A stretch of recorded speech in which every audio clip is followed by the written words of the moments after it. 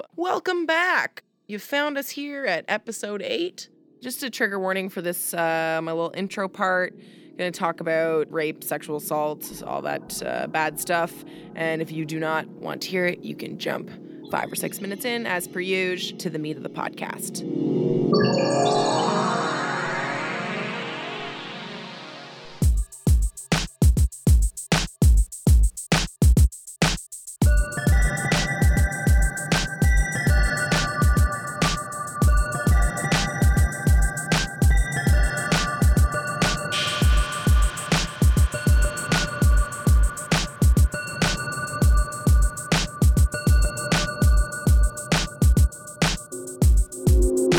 Last week, the verdict came down for the Ghomeshi trial, a very large sexual assault trial that just happened in Canada of a very famous Canadian man.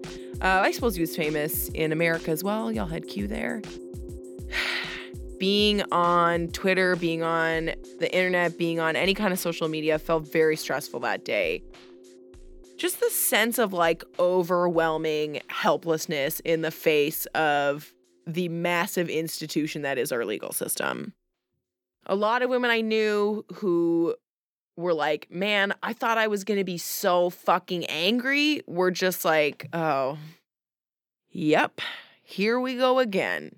Just another fucking notch on the belt that says the legal system isn't here for us. It's not here to protect us. It's not built to protect us. It's not meant to protect us.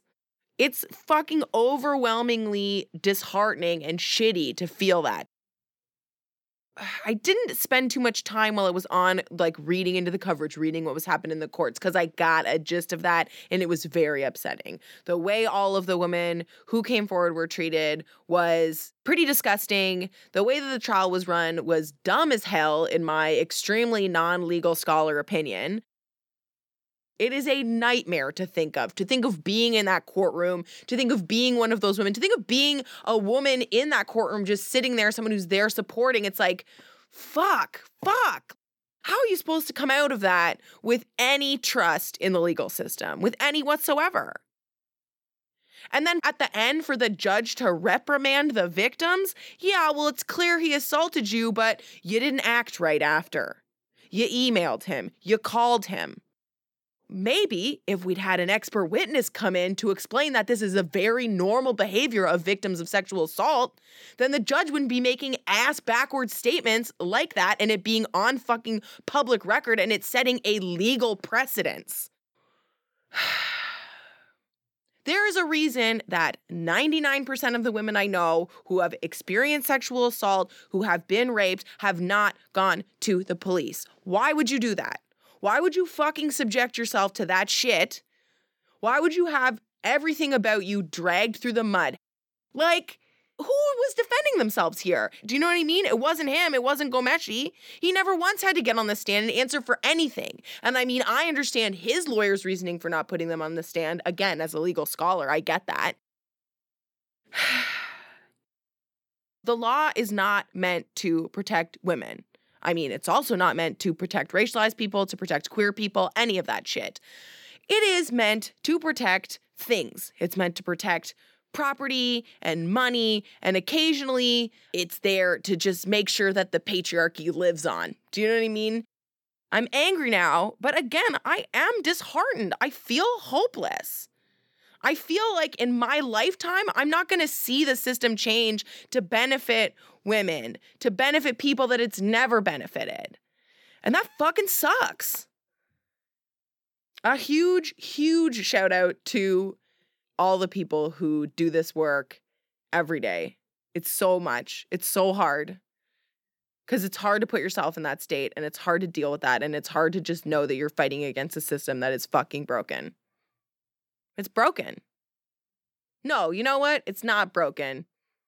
It was built this way. It's not by accident that this verdict came out like this. It's not by accident that in Toronto right now, there's been a Black Lives Matter protest outside of the police headquarters, protesting, among many other things, the death of a man called Andrew Loku. Anshma's got to turn the recorder off because I'll just yell for hours about this. But it's not a fucking mistake. Do you know what I mean? This shit is on purpose. Anyways, This episode's good, though. It is really good. And Monica and I do get into a discussion in the episode where we talk about what happens when you sort of police that behavior in your own communities. So I guess a little trigger warning for that as well. But this episode is also pretty delightful, I think. Monica's my second friend to be on the podcast, Monica Heisey, a young woman who's accomplished so much, written a book. Like, shit, I'm never going to write a book. I mean, never say never. That's a Justin Bieber quote, and you can take it to the bank. She's written for a couple TV shows. She has a prolific writing career. She is a very funny comedian. You guys are going to like this episode because on top of all that, she's a very kind, warm person who gives great advice. So take care of yourselves, hold each other, etc., and enjoy this episode very much because I enjoyed recording it.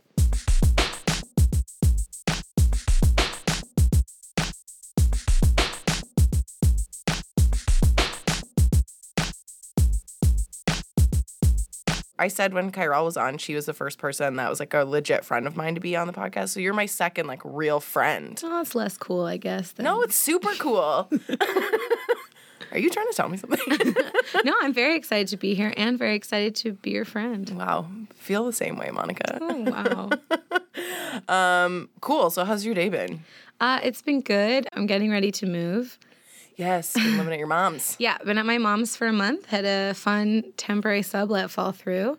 So everything I own and that my husband owns is in my mom's living room right now. Shout out to moms for being endlessly chill and patient, or at least my mom in particular. Yeah.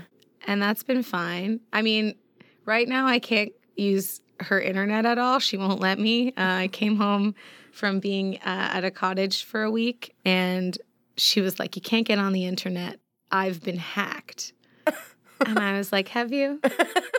Mom, have you been hacked? Did you watch that movie?" And she was like, "Yeah, I've been hacked. It's compromised, the whole system. You can't log on."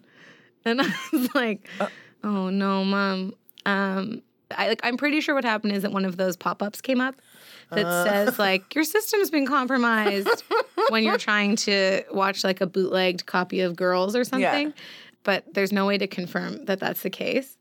And she's like very adamant that I not use the internet. That you're just not even. So it's been kind of a relief from my regular work because I can really only work traditional hours when cafes are open. Oh, there you go. So I've been working like a pretty standard like 9:30 to 5:30 schedule. Look at you. And you be getting dressed and leaving the house. I know I'm wearing slacks. What you could describe reasonably as slacks right now. Yeah, man, they're not jeans. They're not. Which is what I'm wearing, and I've come from an office, so I'm trying to have a little bit of more routine in my life. Yeah, because like I feel like I freelanced very briefly. I was sort of interning very part-time, and it turned into a bit of part-time work, and then I was doing a bit of freelance stuff, and my like work from home days, I would be really productive until around like lunchtime, and I'd be like, lunchtime, time to like fucking get stoned and watch an episode of Star Trek on the Space Channel.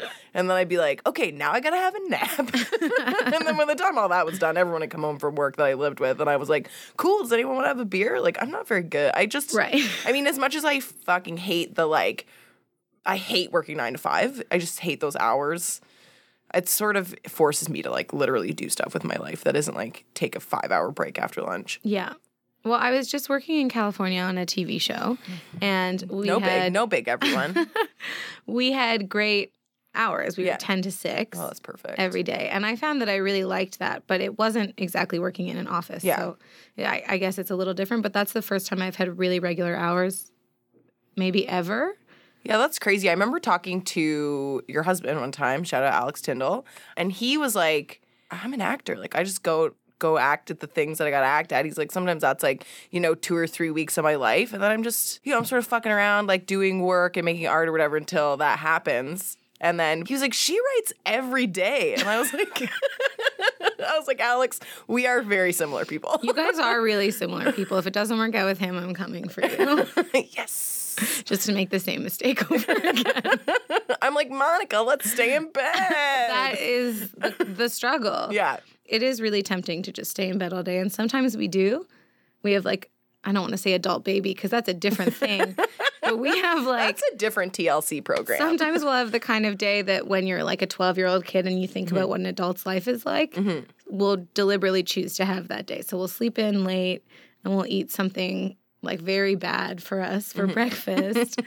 And then we'll kind of just like walk around and do a fun activity maybe. And then come home and play with our cat and go out and get drunk with our friends and accomplish nothing. Oh, and I feel like that was what I thought it would be like when I was a kid all the time. I don't know where I thought the money would come from. There should be a lesson in like grade 1 that's like, bitch, enjoy it because you're about to get stuck in a fucking capitalist cog. You know what I mean? You're about to get stuck in the system. I think I would have enjoyed math class a lot more if it was about like getting by on, X dollars a month. Yeah. Because that would have been really useful when I was a broke-ass grad student or whatever. Yeah. They taught me how to amortize my mortgage in math, which is hilarious because I'll never need that. Yeah. I'll never need that ability. You're like, can you just show me how to do my taxes? Yeah. That'd be like an incredible class. Why don't you show me how to word a polite email to my landlord to tell them to stop coming into my apartment without telling me in math class?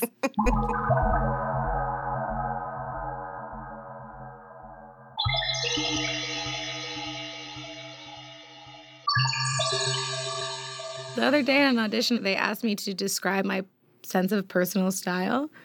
And you were like extremely cool? No, I was like cave-dwelling teen trying to fit in the world.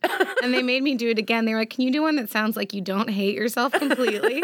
And I was like, well, that's a tall order. Yeah, not possible. Sorry. I'm like not that good of an actor. You know what I mean? Are you trying to do more acting? No, this was for like a talking head program, playing as self. Here's a question that I have about the dumb thing that I just said about my audition. Do you find in situations where you're put on the spot to be funny that the first place that you go to is sort of self-deprecating? Yeah, I think that's an inclination of comics. If you do stand-up, I think that's an inclination. Because you're told, like, a good rule of stand-up is it's funny off the top to address what you look like. Yes. You never do that in the middle or at the end of your set. You get it out of the way. So that no one's thinking about it. Yeah. Right. I'm trying to not go there as much. Do you know, and I sort of stole this from Don Whitwell. Shout out to Don Whitwell, my mentor and very good friend. She has a joke where she talks about being married, and then she goes, of course I'm married. Look at me. I'm beautiful. Do you know what I mean? Yeah. Like, there was something about that, like, very much appealed to me. Like, I love to talk about how good my skin is on stage, how young I look, like, how beautiful I am. I think that's funnier than being like, cough, cough, Amy Schumer. Not to even bring her up next to your name. I know y'all had a thing. Someone looks buzzing. Did you never read the thing that Monica wrote this very gently critical article about Amy Schumer and like gently was like, she has a blind spot around race. And then Amy Schumer was like, bitch, how dare you call me a racist? She never directly addressed me, so it could have been to anyone. It makes me proud that someone I know has beef with Amy Schumer. It really stresses me out. I'm sorry. To think about it as beef. I mean, a gentle disagreement. I think it's important and interesting to have conversations like that about your work with other people who work in similar fields to you. Yeah. I think it's probably hard to have that kind of conversation with someone who you think is a faceless, probably like in their mind, like blogger. Yeah. And, maybe I understand why it would be hard to hear it coming from me. Who the hell am I? Yeah. Also, some other white person, who cares? Yeah. So, in a way, I guess I understand why it was, no, I don't. Let's delete this part. Yeah. No, I think that she's like, I feel like part of my job as a white person is to, like, call out other white people so that, like, that's not the continued emotional and intellectual labor of, like, people of color or queer people or whatever. You know what I mean? It's like... Especially in comedy, it's like we have to be having these fucking conversations. And I don't understand why, because we're adults now, the same premise that we were taught as kids is considered no longer important, or it's something that only overly sensitive people are concerned about. If you're 10 and someone says to you, what you said hurt my feelings, you apologize and then you don't say that to them again. Yeah. That's it. And you generally just don't say it to other people either because you had a nice, like, life lesson about it. Yeah, now you've learned that might be hurtful to some people, so you're more careful with how you use that word or you stop using that word. Yeah. I feel like, do you think comedy's sort of like the last vestige of people being like, I can say whatever the fuck I want. On stage, it's where you can be raw and you're not like policed by whatever they think they're being policed by. I feel like that's a huge problem in comedy that I don't necessarily think exists in other arts communities in the same way. I think it's something that matters less and less on stage because everyone has, well, not everyone, but lots and lots and lots of people have access to the internet where you really can say whatever you want, often anonymously, so with an extra level of protection. So I think it's just kind of boring now for someone to get up on stage and be like, oh, I'm saying something vile. Can you believe what I'm saying? It's so crazy. And it's like, well, go almost anywhere online, go to any article that any woman writes on the internet and look at the comments. And it's all there tenfold. So it's not really that shocking. And I don't think it needs a space anymore because there's so many different spaces that you can be atrocious. Yeah.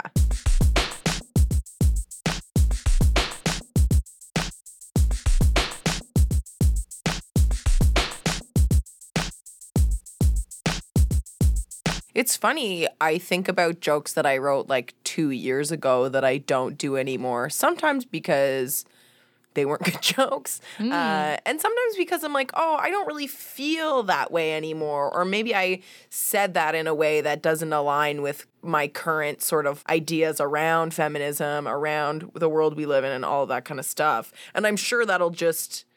Sometimes I think, God, I must have an hour of material, and then I go, no, I've scrapped 45 minutes of it. When I was putting my book together, it was a real exercise in seeing the kinds of things seeing how much you can change in a year or 2 years. Yeah. Because I was putting together material that I had written from like age 21 to I was 25. Like 26 when I signed the thing. And so I was taking any material I had from 21 to 26, basically, to see how much old stuff I wanted to still include in a published format. And there were jokes in there that I would just never make today. Yeah. Never. Yeah. Hopefully I don't think it was anything too horrific, but it was just the sensibility was off, or I was really excited about like internet speak for a while. That got pretty intense in a way that's kind of embarrassing to look back on now. Yeah. And to know that I thought that was funny. And do you think, does it sort of terrify you? Because you have a book, you wrote and published a book that is very funny. You guys should all buy it. It's called I Can't Believe It's Not Better. Great book title. Is it something weird for you that in 5 years maybe you're going to look at that book and go, oh, Monica? I already feel that way about that book. I feel like everyone talks about having a book, like the process of writing a book and putting it out in the world, like giving birth. But I think it's like going through labor and giving birth, and then they put your baby in your arms and you're like, ugh. Like you're so embarrassed right away by this thing that you worked so hard to bring into the world. And you look at what you're embarrassed by and you don't include that in the next book. And hopefully you have a longer grace period where you like your next book for a little bit more. I would say I really liked my book for like a week and a half after it came out. You're going to be a great mother someday.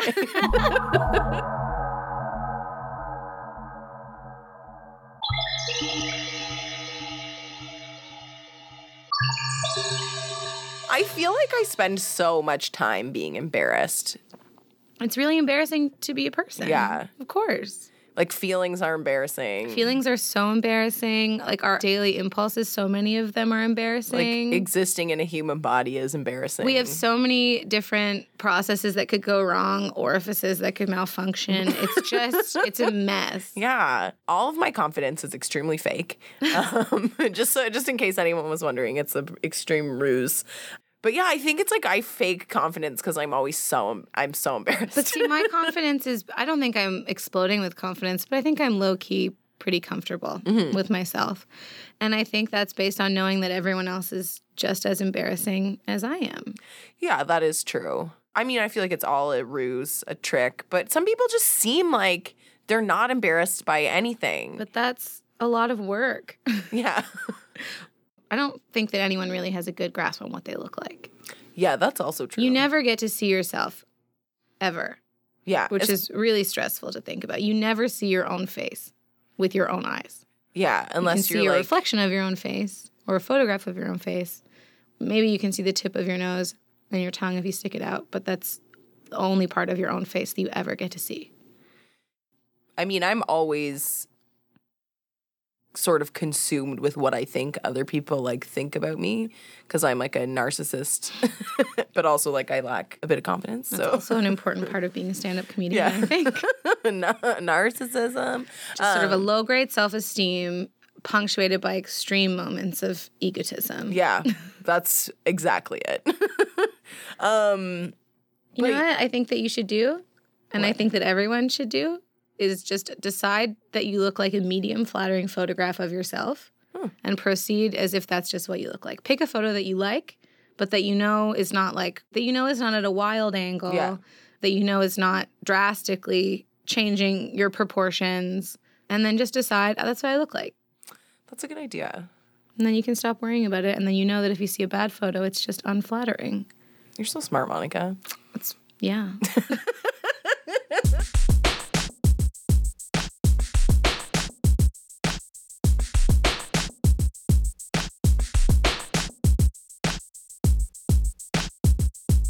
I really anchored myself to a certain financial lifestyle based on like my creams and serums budget alone. I know. It's really out of hand, and I know that, and I'm not going to stop. I got to buy expensive moisturizer. I got to get my nails done. Yeah. I'm going to research some moisturizers that have diamonds in them. Yeah. And then I'm going to put it on my face. Yeah. Every day. And then I will take photos to look for changes. I sometimes wish that I could just opt out of looking anyway at all. I mean, it's hard because part of me thinks, well, what if I just choose to never style my hair and never do anything, cosmetic to my face and wear really sort of dumpy clothes? First of all, there are some people who style that out and look incredible. Yeah, I know true. I would not be one of them, but it would be kind of just opting out of having any aesthetic, which might be kind of nice. But then I think about how much harder, or sort of in small ways, how much more annoying my life is even when I'm not wearing mascara. Mm-hmm. And that's something that I think is hard to explain. Living with my husband has been interesting, and explaining that to him, he'll be like, you don't have to do makeup. And I'm like, no, I know that. Yeah. I don't have to do it. I don't have to do anything, really. But yeah, I don't have to do anything, okay. But Alex. But I'm making my own life easier. Yeah. By opting into this small rule about how women's eyelashes are supposed to look. Yeah. And it's like, on one hand, I'm reinforcing for other women how their eyelashes are supposed to look. And on the other hand, I'm making it more pleasant. I'm making, like, the bus driver more pleasant to me so that when I get to the place that I'm going, I'm in a better mood and I can convey my thoughts and feelings with greater grace and accuracy so that I'm then hopefully, combating other kinds of sexism that to me are more important.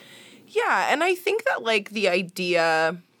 Okay, I've thought about this. I'm just going to work it out to you into this microphone.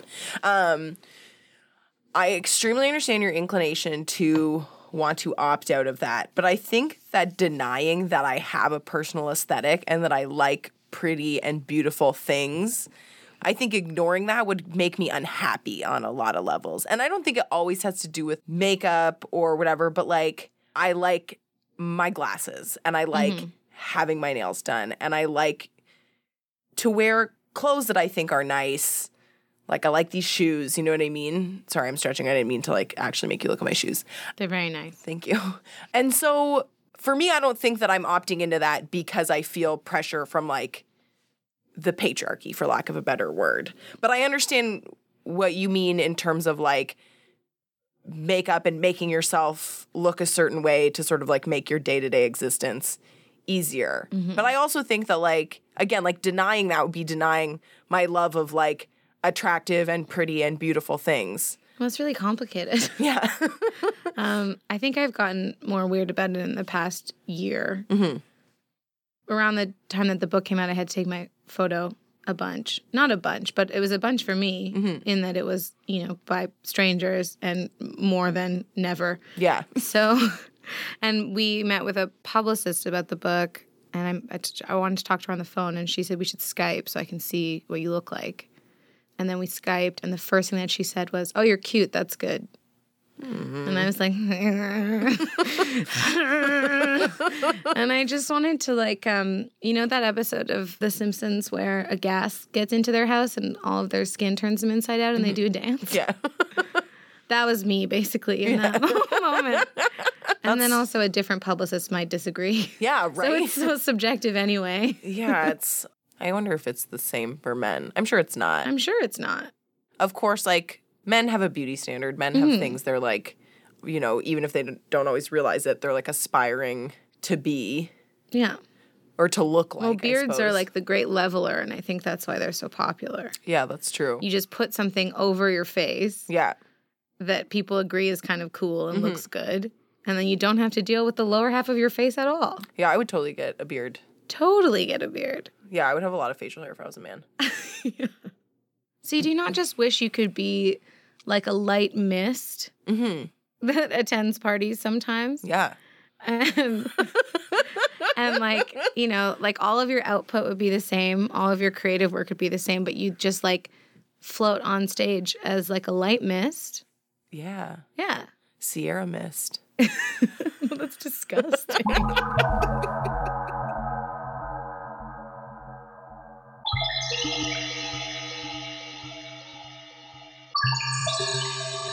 We were having an interesting conversation yesterday in the DMs about the Gia Tolentino piece about the important literary man. Yes. Gia Tolentino wrote a very long and well-researched and interesting and nuanced piece for Jezebel about the crisis. And it is, I think, a crisis in probably any industry. I don't even just want to say the creative industries, but because the line between personal and professional is so blurred. And she talks about music and in creative writing in particular. You know, men in positions of power have a bad track record, shall we say, for little things like dating their students or maybe calling someone in their lecture honey. Yeah. Up to and beyond, you know, what constitutes abuse. Yeah. Or assault. And it's hard to know what to do when things that seem like a personal issue, like, you know, bad behavior within a relationship, when does that become a professional problem and when does your employer need to take action if you're basically a bad guy to date, but then the people you date happen to be your students? Yeah, it's so weird. And also, I think we've all been in situations where you're warned about someone.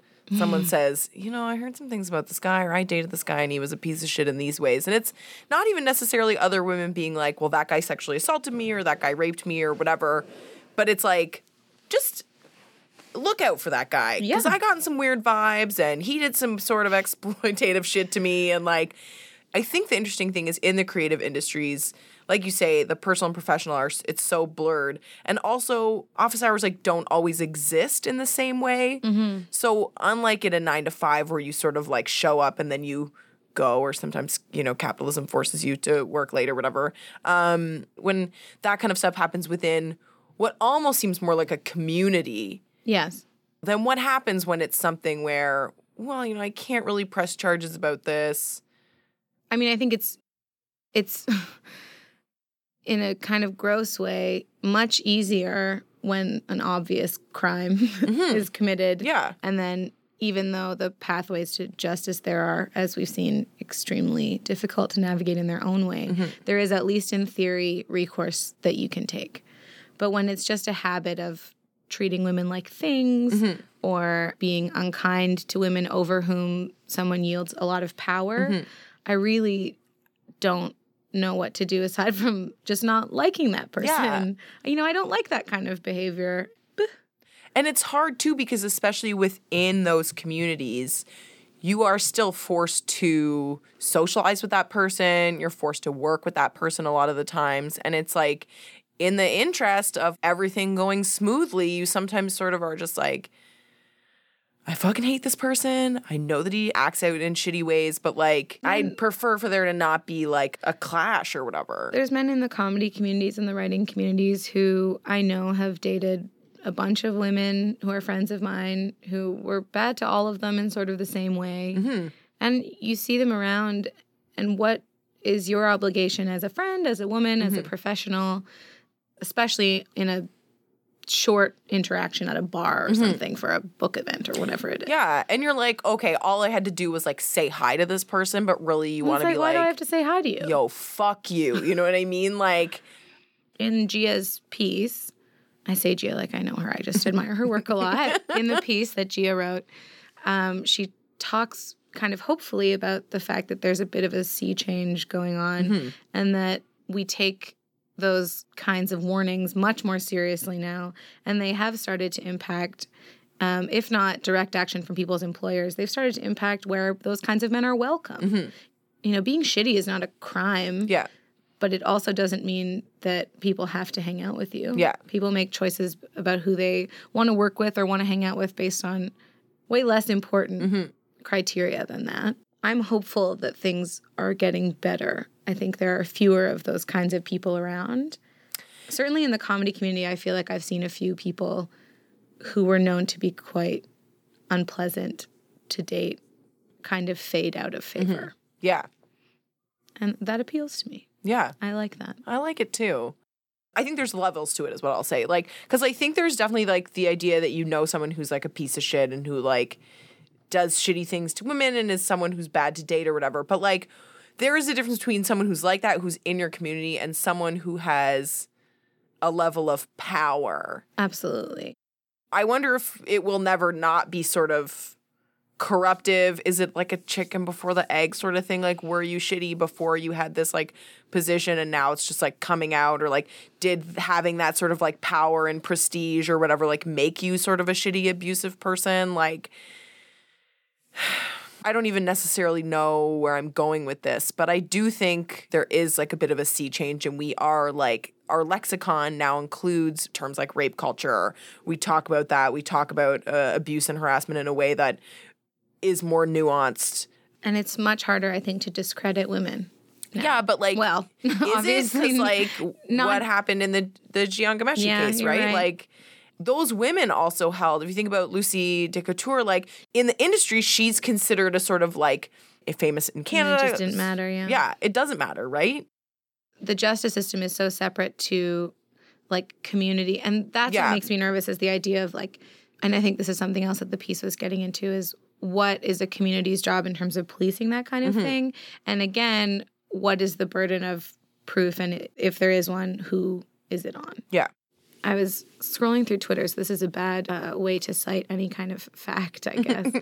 One of the UK newspapers was saying that somewhere, this is bad, somewhere has changed their rape laws, and maybe you guys can look up where it is and just overdub my voice saying the actual place, but somewhere has changed their rape laws so that men have to prove that the woman said yes, rather than the woman having to prove herself that she said no.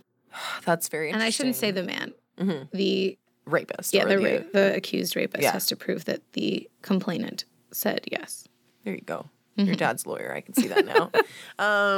Yeah, that's so fascinating because it does feel a lot of the times in sexual assault, in rape cases, where the victim is on trial, the victim's memory is on trial. There's this thing where we're like, if I came to the cops and was like, I was robbed, they'd be like, oh shit, like, let's help you. But if I was like, someone assaulted me, they'd be like, well, Did they? You know what I mean? What was going on there? Were you drunk? Were you doing this? And so people are like less inclined, even in the legal system, like, Oh, the legal system doesn't know how to handle it at all. I'd be more likely to fake my house being robbed than I would fake a sexual assault. Yeah. Because like, if I faked my house being robbed and I did it good, I would get insurance money from that. Yeah, but if you fake being raped, then you get all of those great career opportunities. Yeah. And it's like really fun for you afterwards. Yeah. You know what I mean? Like there's so many good reasons to fake it. Yeah, you'll be famous.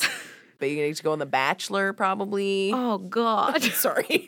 But the fact that we're even having these conversations in the wake of that very disappointing trial, I think is hopeful. I'm certainly very hopeful that things will be significantly better in the next decade.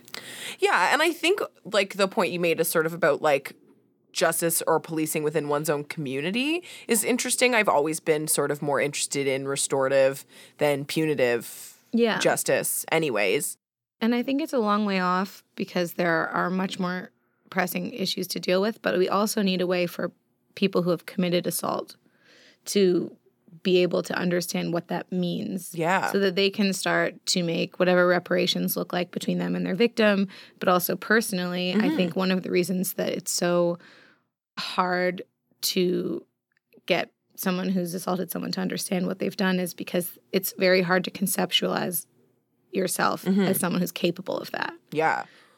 Well, I always think back to a study that came out. I can't remember what university it came out of. Maybe we can dub my voice over for a second.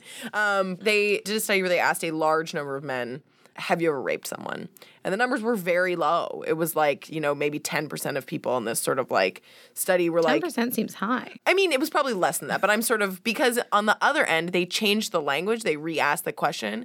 And the question was, have you ever talked someone into having sex with you? Have you ever convinced someone against their will to have sex with you? And it just went up like 90% of the people were like, yeah, I've done that. So where is the disconnect here? It's, you know what I mean? Yeah, like it's the bad guy in an alley kind of image, which is a really, really minor percentage. Yeah, I literally don't. Cases. Off the top of my head, like I could tell you that a large percentage of my female friends have been sexually assaulted or raped. I would say a very small number of those people was from people that they did not know. Right. Or weren't personally like friends or partners or people in the community or whatever. You know what I mean? We could just light it on fire and start over, right? That's a possibility. Everyone just becomes a mist. Yeah. And we burn it all to the ground. Yep. Then we're mist people. And then it's like that old computer game Myst. Yes. Which I played a lot as a kid, but I didn't understand what the rules or goals of the game were, so I just sort of wandered around in the fog. Yeah. And I found it very soothing. Yeah. Thanks for coming. Oh, thanks for having me. Thanks for letting me take a little break from work today. Oh. I was like, bye guys, I gotta go do something important. And they were like,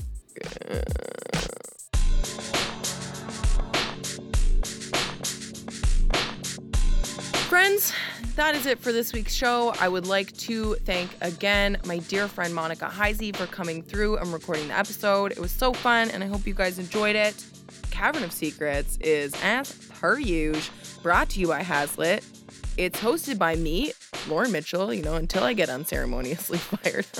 Just kidding. Our theme was made by Bianca Giulione. It is produced by my dear friend Anshuman Idamseti. You can find us all over the goddamn web.